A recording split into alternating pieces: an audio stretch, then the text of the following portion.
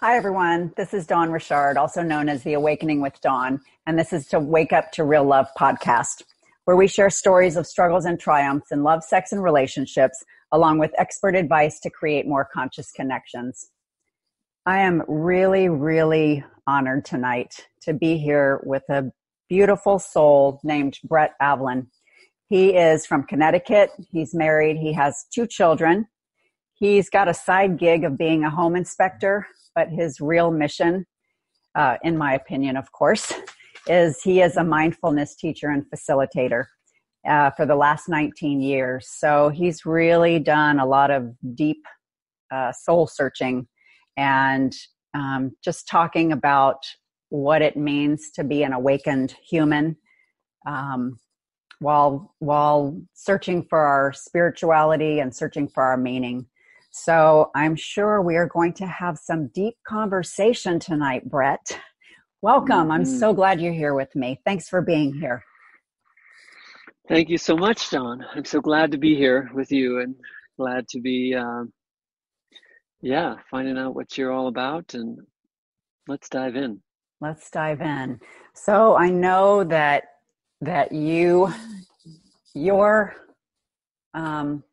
like I said, the last 19 years of your life have been really a search.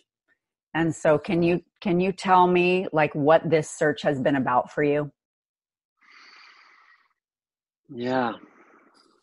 So I'd say initially the search in starting to practice yoga and a little bit of meditation, mostly yoga though, needing to kind of move my body, was about feeling better. I just wanted to feel better in my life. I was going through a really hard time. I had wanted to kick in and start the practice of yoga for a number of years, but was doing this and that and managed to not really do it. Mm-hmm. And I was in my 20s and I had been married for a year, and I went through a divorce after 1 year. Wow. And it just rocked everything. It was the Mm-hmm. person that I thought. I held that as just everything. I had found the one, Right. and then boom, it exploded. And so that was the time. That was the breaking down part for me. And yoga finally was like, I've been talking about doing this for a long time, and so I started doing it every day, like 6 days a week. Wow. And there was just something about it. It did something. I didn't even know what I was doing, and I just kept going to class and going to class and going to class. And before I knew it, I had met this teacher that I just loved his style and what he was offering, and I signed up to do a teacher training, really just for my own immersion and my own learning. Right. And did that, and it just led to teaching along the way. I just was so in love with all of it and wanted to share it. What did you love about it? Well, it made me feel better. It had this sort of ineffable way of, I remember specifically walking out of some of those classes and having done the practice and for an hour and a half or longer, and I would step outside and I was just happy for no reason.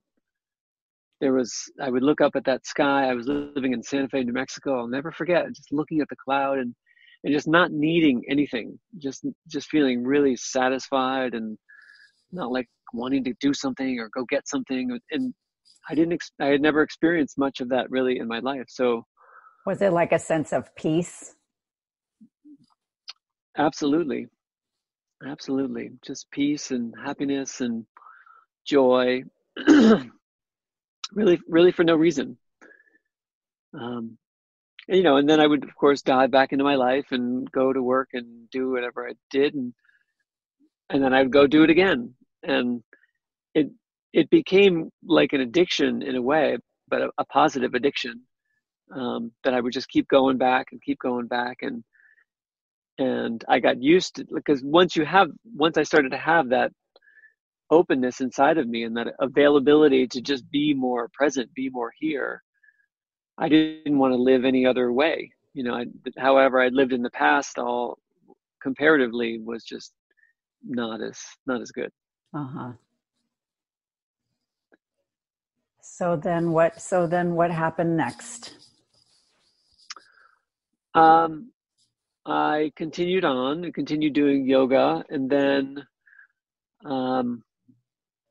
was healing from that relationship along the way and trying to find a sense of forgiveness for her and a sense of what the hell I was up to now in my life, because that really had been my all. And looking back, I didn't even realize how much I had been putting that relationship ideal on a pedestal for all of my youth, looking for that one and finally finding it in my 20s. Woohoo! And I married her quick, and then boom, it exploded. So what about forgiveness for yourself?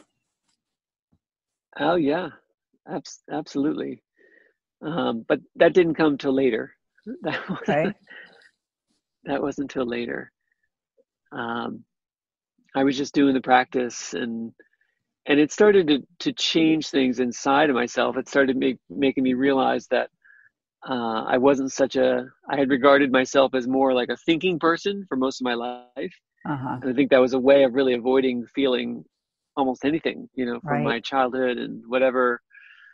So all of that real reflection and seeing of self and feeling and experiencing myself just started to kind of get unraveled and wake up during all of that intensive yoga practice. What do you think you were learning about yourself?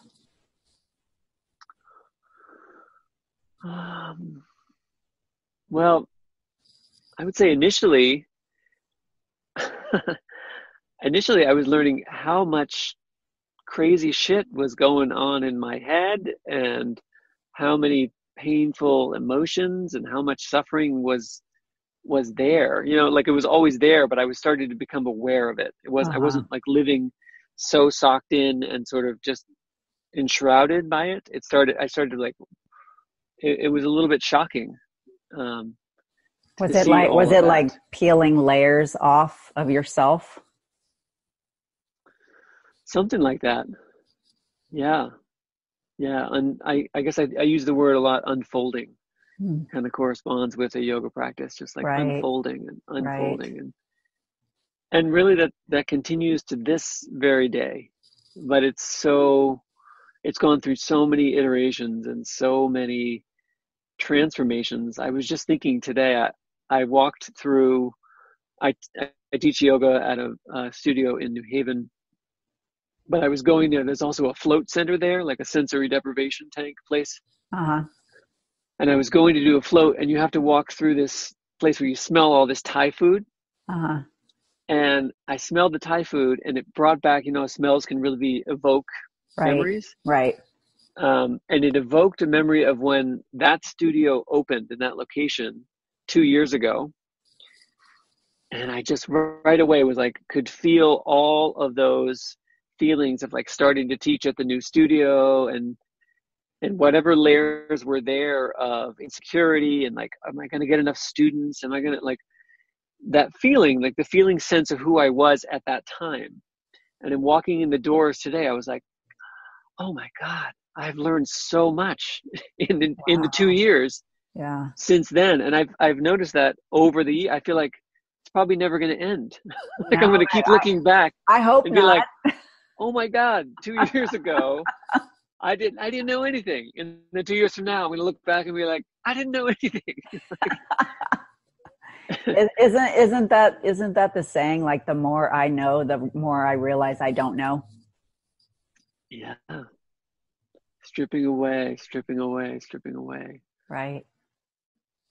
Yeah. And doing that float was another layer, hour and a half in a total quiet immersion. It's definitely become one of my practices. Once a month, I get a free float as a teacher. So I go there, and it's amazing. Have you ever tried it? No, I think that sounds like such a cool experience, though. It is the most deeply relaxed I've ever been. Just everything relaxes. Like, and getting out of there, my whole system is like, whoa, kind of slow mo. It's powerful. When you're talking about it, I just sense like it's being in the womb again. Yeah, Just that stillness, that peace, that not having to worry about anything because you're in the womb being taken care of, in your totally. gestation period. Yeah. And just giving yourself back to that being held, like you're held by the water. The Uh-huh. temperature is perfect. There's nothing you have to do. You can just give and just let yourself float and just be there. It's, yeah. I mean, having a meditation practice, I think certainly facilitates it. I was talking to the owner, and he was talking about how a lot of people who are just, they've heard about this float thing, and they just come in and they just want to break from the stress and they want to just like some relief, get a little taste Yeah. of peace, and they find it, and it's great. But if you have a meditation background and you can navigate yourself, it's just, it's a prime accelerator to do that. That sounds beautiful. Mhm. Yeah. Yeah. So at some point, when was it? A fellow teacher of mine, like maybe 5 years into teaching, she invited a teacher of hers who was from India to come, and oh, my light just went out. Now I'm really in the dark.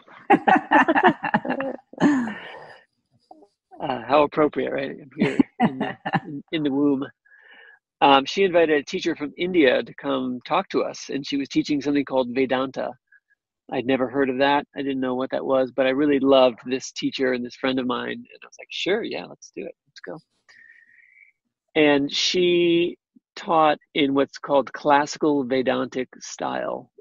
And it uses the classic texts of Indian philosophy and the Vedas and the Upanishads and the Bhagavad Gita, and it breaks down and has us look at the essence of what we are in a way of like self-inquiry. Am I this? Am I that? Am I the mind? Is that really all of me? And really contemplate it. So And it's part of those, that questioning. yeah, that really honest looking at like, what is the essence of that makes up me, that I've always assumed to be me. I've always lived it. Everyone's like, hey, what's going on? It's me. It was in a very scientific way. Vedanta is structured to do that, which appealed to me as well. I'd always been definitely a thinker and a skeptical thinker. Not I don't I didn't grow up with any religion or anything. I didn't really want to go to any kind of Christian thing, even though it was around me and friends would go. I was just like, get off me with that. I don't want, don't impose that on me. I want to just be me. But once I started to have my own engagement in it and my own look at it, it started to come alive. When And I it found, when you create your own meaning of it. and my own approach to it, like, Yeah. okay, let's validate it, let's figure it out, and see what's real for myself. So part of those meetings there was meditation in it, and so I started to do that. And because of the yoga and the last pose in particular, the shavasana, it started to be easier for me. If I started with meditation before yoga, I would have like just too much, too crazy. Too intense. Yeah. Yeah. Yeah. I mean, there's a world in us that is going a mile a minute. If we've never done anything like that and we stop and we look, it's more than a monkey. It's like a wild horse, like Yeah. just running. Yeah. But she created a really nice container for it, and I started to do it some more on my own and enjoy it some. Yeah, it was really a beginning of doing that. Um, and that has progressed. It has stayed with me until I found another teacher in 2006 who, and and all of this mindfulness and meditation stuff, it's like we're all living here in the West. We don't have a tradition. We don't have elders to tell us like, oh, this is how you do it and this is what it's about. And like we're Right. all trying to piece it together, So Right. I was hearing about things like about Buddhist this and all these different things, like, oh, just like putting it together and piecing it together. Um, and this one teacher who had a really big impact on me was essentially about just um, find this radical place of acceptance for your experience. And that was like his whole thing. And it touched me deeply. Like it was another layer that just kind of realized that I had never, you asked about forgiveness earlier. Um, it brought that out in me and brought me to tears. Like it brought me to my knees, seeing how I had never, ever accepted myself, like for real, all of me, and seeing the parts. It's like when he somehow, with his words, touched that part in me, it made me see all of these levels of and instances, like specific instances in which I had caused my own suffering all the Right. way back, Right. all the way back, all the way back. And so that self-acceptance was huge, and it became my steady practice and my way of not just self-acceptance but acceptance of the way things are, not doing my best to not resist that, to not push against it. Isn't that sort of what savasana is? At the end of your yoga practice, it's full surrender to what is. Right. Yep. Yeah, I mean shavasana literally means corpse pose. Right. So it's like a dying Right. to your practice and to whatever that was, but even more so like just letting it. Yeah, it's a great introduction for me and for lots of people. After you've kind of exhausted your body a little bit, you've worked it and you're a little bit tired, you don't have as much going on, and you've focused your attention for a certain amount of time, you're more receptive to just lie down. Right. And you don't have to sit up and have the right posture, and your knees don't ache. You can just lie there and take it in. I think that shavasana, I know when I've been doing yoga for the last numerous years, and it was especially healing when I was going through the hardest time in my marriage. And Mm. I, during shavasana, almost every time I would just burst into tears because Mm. it was this sense of I can stop thinking about all of the shit that's going on in my Mm-hmm. life. And this is Mm-hmm. the only place where I can just surrender and be and just Yeah. accept exactly who I am, exactly in this place that I am. Yeah. Yeah, that same teacher who touched that self-acceptance button in me, he found it, and he touched it, and it brought forth these layers of grief and these layers of crying for multiple days. Yeah. Um, and I went up to him and I said, "What's going on?" Like, because Explain this to me. It doesn't make sense. yeah, it was shocking and alarming a little bit. I'm like the tears just kept coming and coming, and because it really felt like a lifetime of Yeah. stored Yes. tension. And Perhaps many lifetimes. yeah, right, who knows.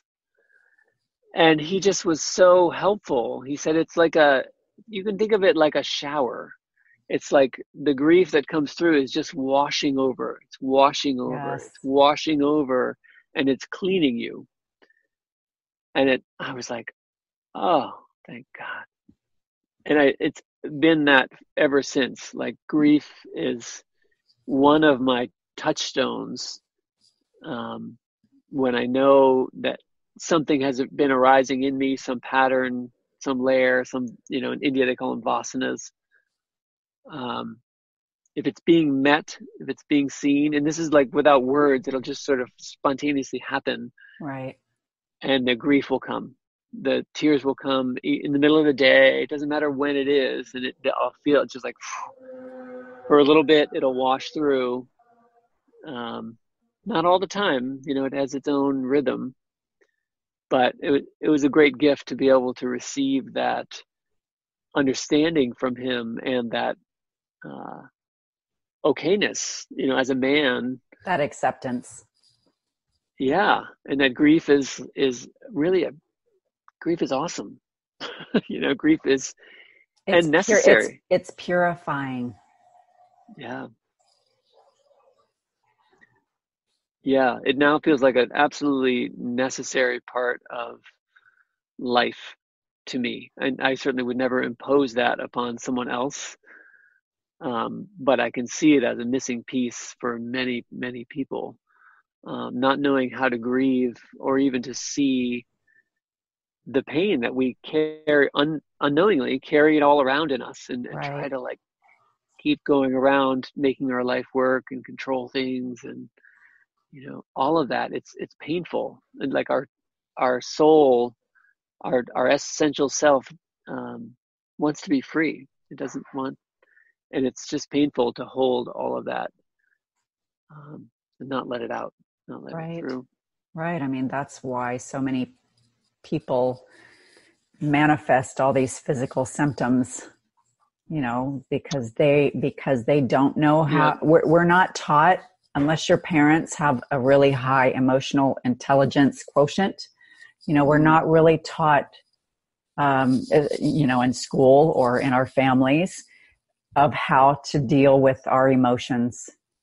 And so, that's one of the things that I've really tried to do with my own kids. And you can speak about this, how you have tried to teach this very important life lesson to your kids about how to deal with your own emotions, how to honor them and not try to hide them and suppress them, but really figure out ways to express them and process them and use them as guideposts to show you where you need to go in your life. Maybe what things you're being guided to based on what you're feeling in your body with your emotions. Yeah. There's so much wrapped around that topic. Even just talking about it, it immediately brings it to mind. It's not something that I hold strongly right now, but it's sort of a memory of how many people regard feelings and emotions as something that's fluffy or weak or soft, or all these useless. Yeah, or just oh yeah, get over it, get over it, on. right? Get over it. All that stuff. There's so many messages in our society, in our culture, that look to really dampen, avoid, distract. Right. Get on with it, move on, right. All of that, versus what's it like to stay here? What's it like to actually experience what you're feeling, instead of hiding from it or running away from it. Yeah. And the mindfulness training. So after being with him and, loving that work that he offered and he shares in the world, his name is Adya Shanti.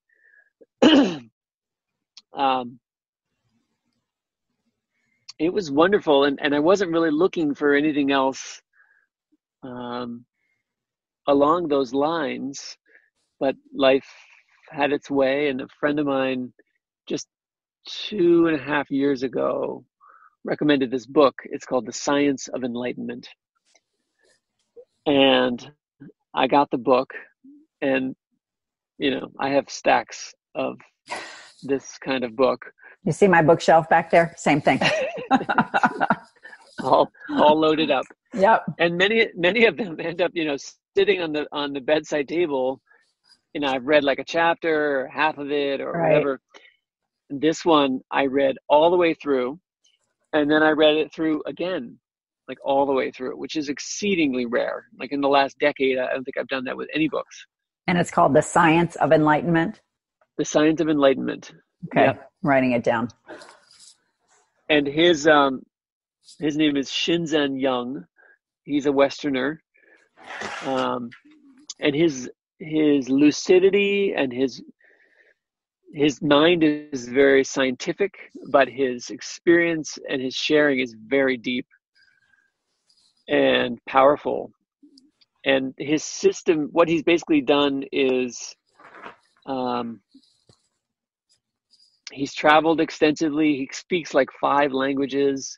Wow. He's sort of mind-blowing, including like Lakota. He speaks like native Lakota and Chinese. He speaks Japanese. And he's taken these different world wisdom traditions and not dumbed them down in any way, but made them accessible to the modern vernacular and modern understanding. He's kind of just translated it into our modern way. So for instance, like you hear about gratitude and what that is, and he has that in a quadrant. And you hear about a lot of people think about mindfulness. They think about like follow your breath, and like, is that mindfulness, or like, what is mindfulness? And he just breaks it down into a very simple, easy to understand way, and had me understand that, so what I've been doing, this radical acceptance, is actually is one way to do it, and it's great. And we all can find our own way, and that may change over time. But it gave me this palette, as I read the book, and then I was drawn and I did the 12-week training. I really just jumped into it. I just loved it. So that we have choices in what mindfulness means. And it basically comes down to learning 3 skills of concentration, clarity, and equanimity, which is the acceptance piece, which is a different word, equanimity. And that whatever we do in our daily life, or if we do have like a more formal thing, is about honing those skills so that we have the ability to be here. I choose to be here with you, having this conversation right now. But at the same time, there's clarity, hopefully, as much as possible. Right. In the background, there might be a sense of like, time is going by, maybe I have to get home. But I can see that and be like, let that, all right. But I'm here. I'm choosing to be here. That's where my concentration is. Uh-huh. And if something else arises that's uncomfortable, maybe we're talking about something, it's like, I feel exposed or whatever. Then the third piece is equanimity, like having equanimity with all aspects of ourselves, the best that we can, So that's where it's all led to, all of this, and becoming a mindfulness trainer and facilitator, and doing my own podcast and putting that out into the world. And so how has this practice, your video just went out, by the way. There you go. How has this practice affected your marriage? I can't even, it's like, it's affected it. I wouldn't have a marriage.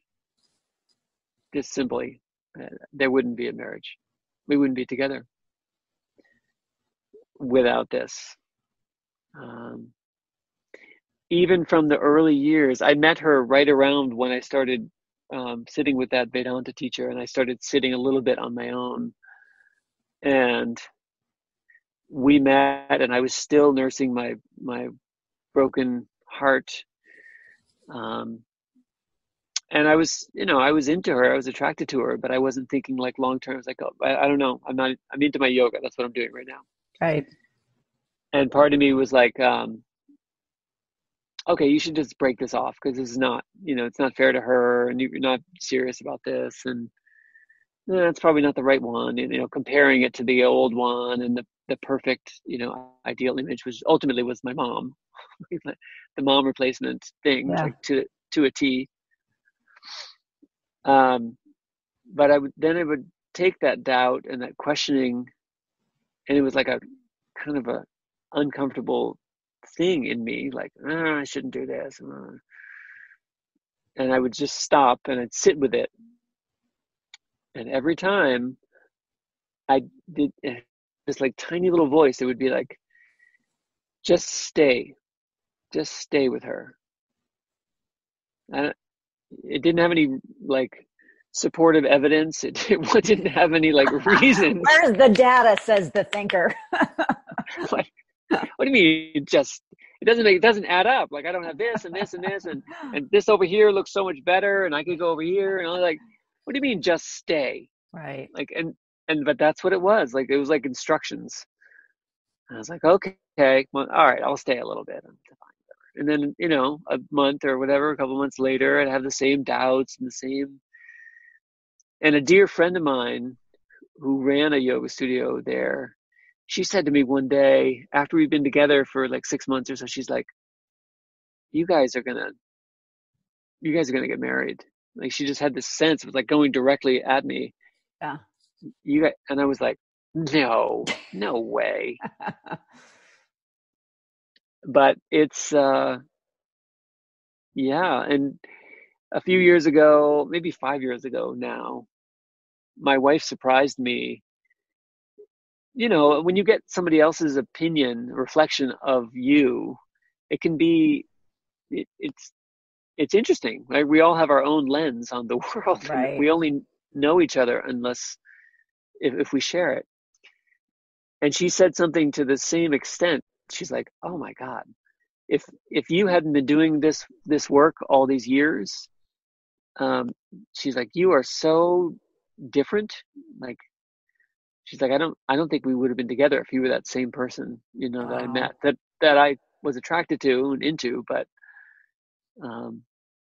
had a lot of baggage, had a lot of layers stacked up of protection and defense and insecurity and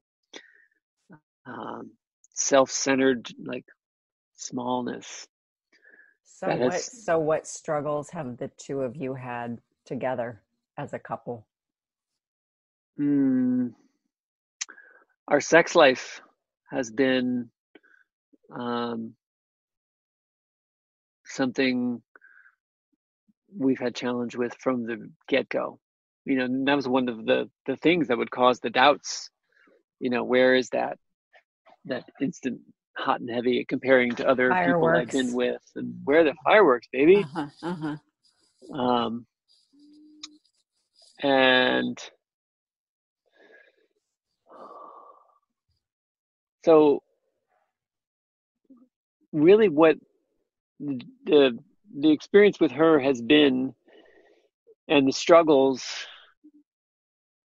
the whole thing, how I've come to regard it, is that it's been, like, for real, legit, a master teacher for me in learning how to really love someone. Like, and what I mean is, all of them. I mean, you can say the words like, warts and all and whatever, but like, for real. And I look back at when we were first together and how I just placed so many inner requirements on who she should be. She should be this, like living up to your expectations. Yep. Of how you think she should be, rather than just accepting who she is. Yeah. So the mindfulness has allowed me to see those parts of myself that put that on her and take responsibility for some of those aspects. And, it ain't over. I still have some of those tendencies. Um, the work with it continues, but it's been rich. It's been, and like anything, our relationship has ups and downs and connection and then disconnection, and we go through these periods. But the fact that we're both, at some point or another, I mean, early on, I remember it being so hard and such a struggle to like get into like a disagreement and like this hard place, and because I didn't want to feel shit, like I was all freaked out. I didn't know how to do that. And so we go through like 3.5 hours of this like push and pull and tug and pain and to like then at the end of it just say something simple like, I just want to be loved. Or like, Wow. I just want, I was just scared. Like some little saying like that after 3.5 hours, and then everything would just go, Yeah. gone, gone. Wow.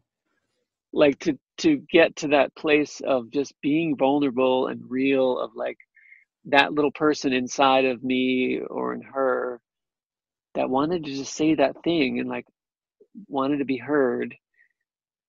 But so now it's very, very different, and having those interactions mindfully and speaking my truth and still getting vulnerable. It's still never like super easy, but it's much easier than what it used to be.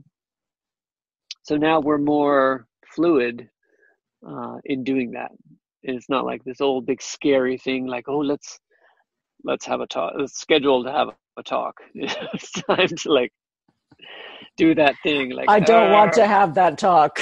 this is going to be terrible. I don't want to do the talk. Now it's just part of life. It's like, we don't have it a regularly scheduled thing in our calendar, but this spring we went through a period of being really busy and having old patterns of feeling disconnected and feeling cold and feeling distant. And Yeah. we call it being in China. After this singer-songwriter, he has this song about that. He's like, oh, baby, how long are you going to be in China? And that's what it feels like, right? When you're with your partner, but you're not connected. Yeah. It feels like you're in China, and it hurts. It always hurts. It always feels, and we don't know how to get back. It feels like 3,000 miles away, but there's always a way back. How do you learn to face each other? Because this is the issue that I had within my own marriage, because when we were having these conflicts, it was definitely this more turning away from each other instead of turning towards each other and saying, no matter what's going on with us, our relationship is bigger than the problem that we're talking about. Our love for each other, our connection that we feel to each other, even though we're feeling disconnected right now, that power is greater than whatever we're talking about. So how do you do that with each other? Well, that way of looking at it, we found our way into that about a year ago. That explicit way of defining it as like the relationship container, or like a third entity. What are we putting into this relationship? What do we want from this relationship? And like sort of having this as this thing that's held, and that we can safely sort of put our needs and our wants into this relationship container. Doesn't mean they're all going to be neatly met, but it takes the onus off putting it all on the other person. Right. Putting that into the relationship container. That both of you have to take some responsibility for making those things happen. together. Yeah. And a recognition that it's valuable. It's valuable that we take responsibility and we do the work and we take the literal time out of our life or whatever it is to keep contributing to that, staying alive. And that Because, includes sexually. yeah. And we're still not that good at it. When times are busy and times are hard, we revert. We go back to the old way. We turn away.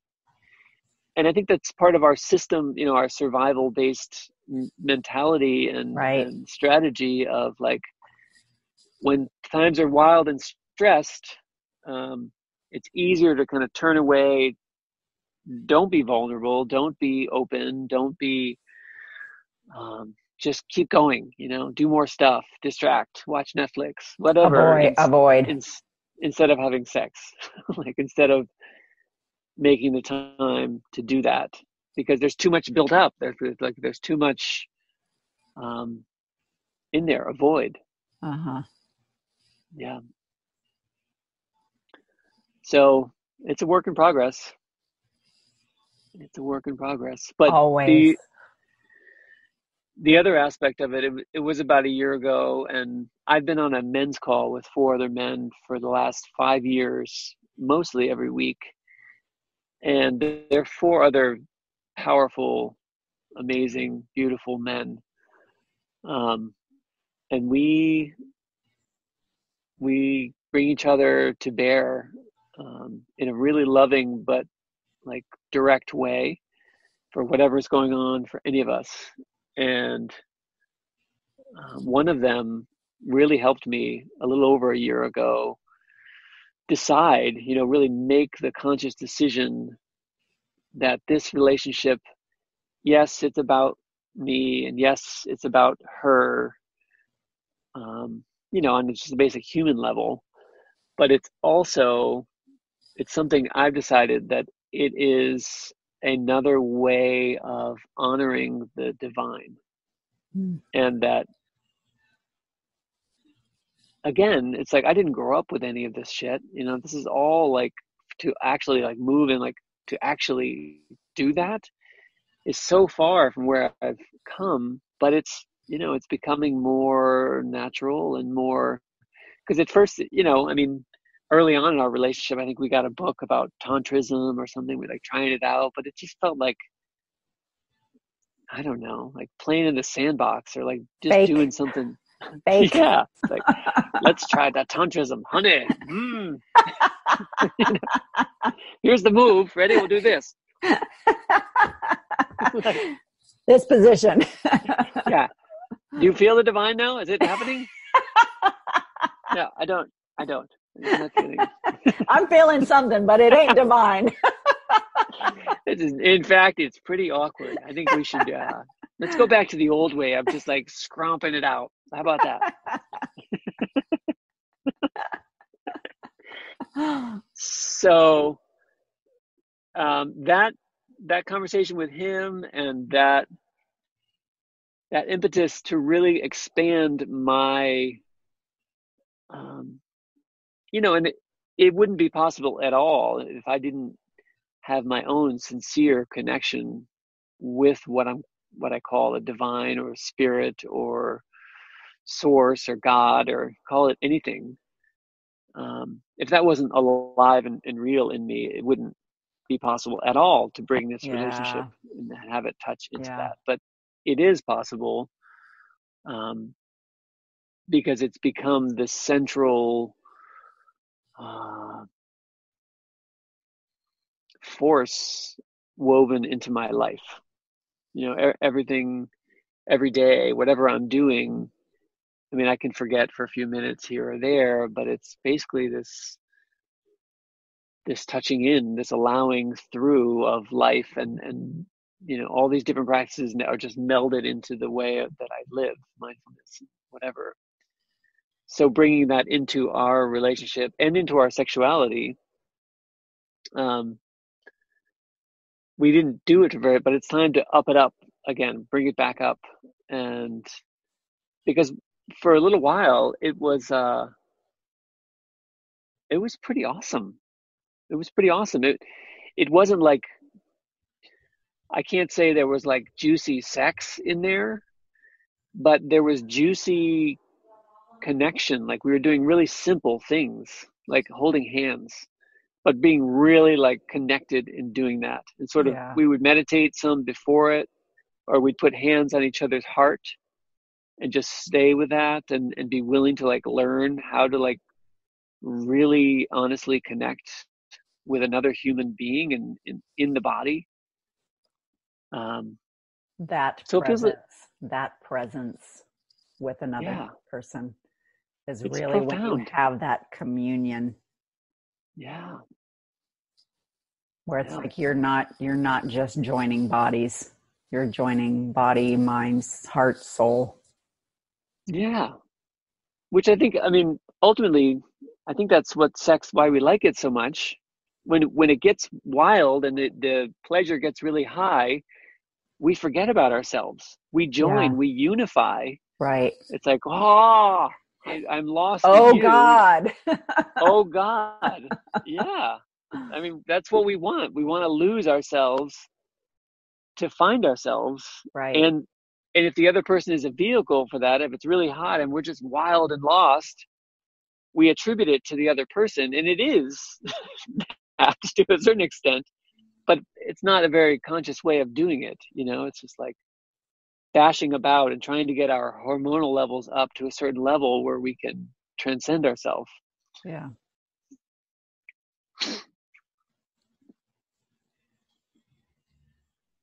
Yeah. Wow, we've covered a lot.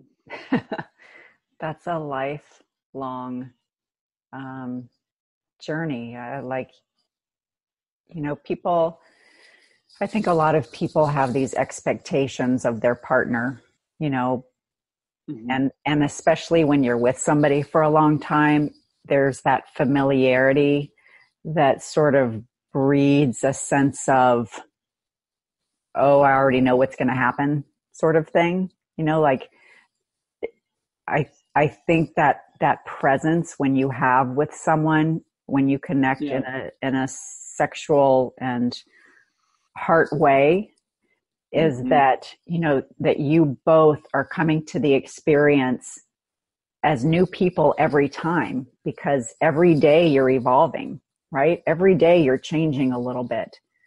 So your mindset or your perspective, or how you've dealt with your own emotions, all of those things make you different. Mm-hmm. All those things make you a little bit different. And so if you can approach your partner and all of these circumstances as someone new, even though they may be familiar, there's still places in your partner that are yet to be explored. I would take it even further and say the very nature of what your partner is unknowable, Yeah. and what we are is unknowable. Yes. And you're exactly right. To the nature of our mind is to sort of define and hold something as I know, Right. Put including it, put them in ourselves. We a little start, box. and ourselves too. We get bored with ourselves. We always want to like craving new experiences, new stimulations, because we're like, I know what this is. I know what life is about, and I know what this is, and I just want more experience and more, whatever. Versus when we are, whatever, however we do it, through whatever technique or mindfulness or yoga, or we're able to drop even a little bit into the unknown, which is our being. There's a freshness, like in the Buddhist tradition, they talk about beginner's mind. Like that's why, to like start over with your partner and start over continually. I mean, that can sound really trite, and if we try it intellectually, it is. It's like, okay, beginner's mind, but our mind doesn't know how the fuck to do that. It Right. doesn't. It doesn't. It doesn't do that game. It does the I know game. Right. It doesn't know the I don't know game, and it doesn't see any potential value in it either. But we do. stepping out of that yoga class in a simple way, it just like, because when some of these clouds of self part, we can be with life and with our partner in a fresh, beautiful, satisfying, fulfilling way, but we're not doing it. Like, it's not something we do. It's not something we even know. Like, it's a mystery, that mystery is alive. It's good. I think it's something that we are. And if we focus more on the being rather than the doing, Mm-hmm. then that's the place. That's the place. That's the pocket. That's the place. Yep. It is the place. You're absolutely right. Yeah. Yeah. And, probably it's true for most people, but I've personally needed to get my ass kicked for 20 years and get humbled like crazy. Yeah. To find it, to continue to find it. Yeah. Yeah, it's a lifelong journey. It's a lifelong journey. It's never done. Yep. It's never done. There are constantly parts of yourself that can be, discovered. Constantly being discovered, rediscovery, re-remembering. Which is awesome. Yeah. It's an awesome, awesome, awesome journey of discovery. It's incredible. Yeah, if I often think, if I hadn't found, quote, found this way, this that I think is still pretty rare on this planet. I don't think there's that many people. I certainly walk around, I don't see that many people like me living in Connecticut and like diving into this. Right. But if I hadn't, I would be maybe dead, not married, certainly addicted to probably some serious things, and just miserable. I'd be fucking miserable. So it this way of living has given me a chance to be alive and be it just gets richer as I go. When I look back, walking in that yoga studio, I look back with compassion at like who I was a couple of years ago, and it just keeps going. Yeah. Keeps going. It's not just surviving, just going through your day, status quo. It's really feeling alive and thriving and seeing life and yourself through new eyes every day. Yep. Totally.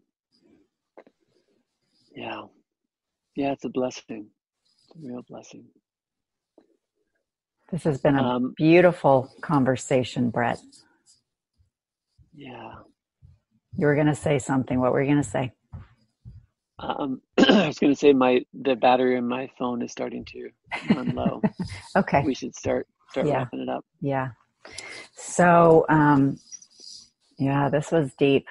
I knew it would be. Yeah. Okay. I knew it would be. And I really appreciate you being here. You have brought a lot of things to think about, things to ponder, ways of figuring out how to be in the world, how to show up in the world, how to show up with your partner, how to show up for yourself. So well, it's lovely to share, and thanks for bringing me on and being with me. I knew it would be deep too. Yeah. You are welcome to come anytime. All right. Come back to your parlor. Indeed. Yeah. So if anybody would like to get a hold of Brett and learn more about mindfulness, how can they reach you? You can go to my website, which is Information, redoing it now. It's called MrMindfulMojo.com. I have a podcast as well that's called Just Mindful Mojo. For getting that mojo back in a mindful way. So that you can truly live. Yeah, let's get our mojo on. This isn't about some living in some spiritual cave somewhere and just, I mean, you can do that for a while, but ultimately all this stuff is so that we can be alive, we can be connected, we can enjoy each other and truly enjoy ourselves and not be enjoying ourselves for the sake of like what we get and what we earn and what we accumulate and what we like. Yeah, that gets old. Yeah. We want to really like get to the good stuff. Yeah. The good stuff, which is really, it's all in here. It's simple. Yeah, we got it. Simple. It's simple. All right. So if you like what you heard today, please subscribe and share with a friend or several. And if you would like support in finding more connection, expansion, love, and acceptance in your relationships and with yourself, you can find me on Facebook and Instagram at The Awakening with Dawn. Feel free to send me a message, and I'd be happy to help you find and create more real love in your life. And basically, like Brett and I were talking about, it's like the most important thing. The most important part of all of this is coming back to yourself. So what I like to say is the most important relationship you will ever have is the one you have with yourself, so that you can be the kind of partner that you want to have.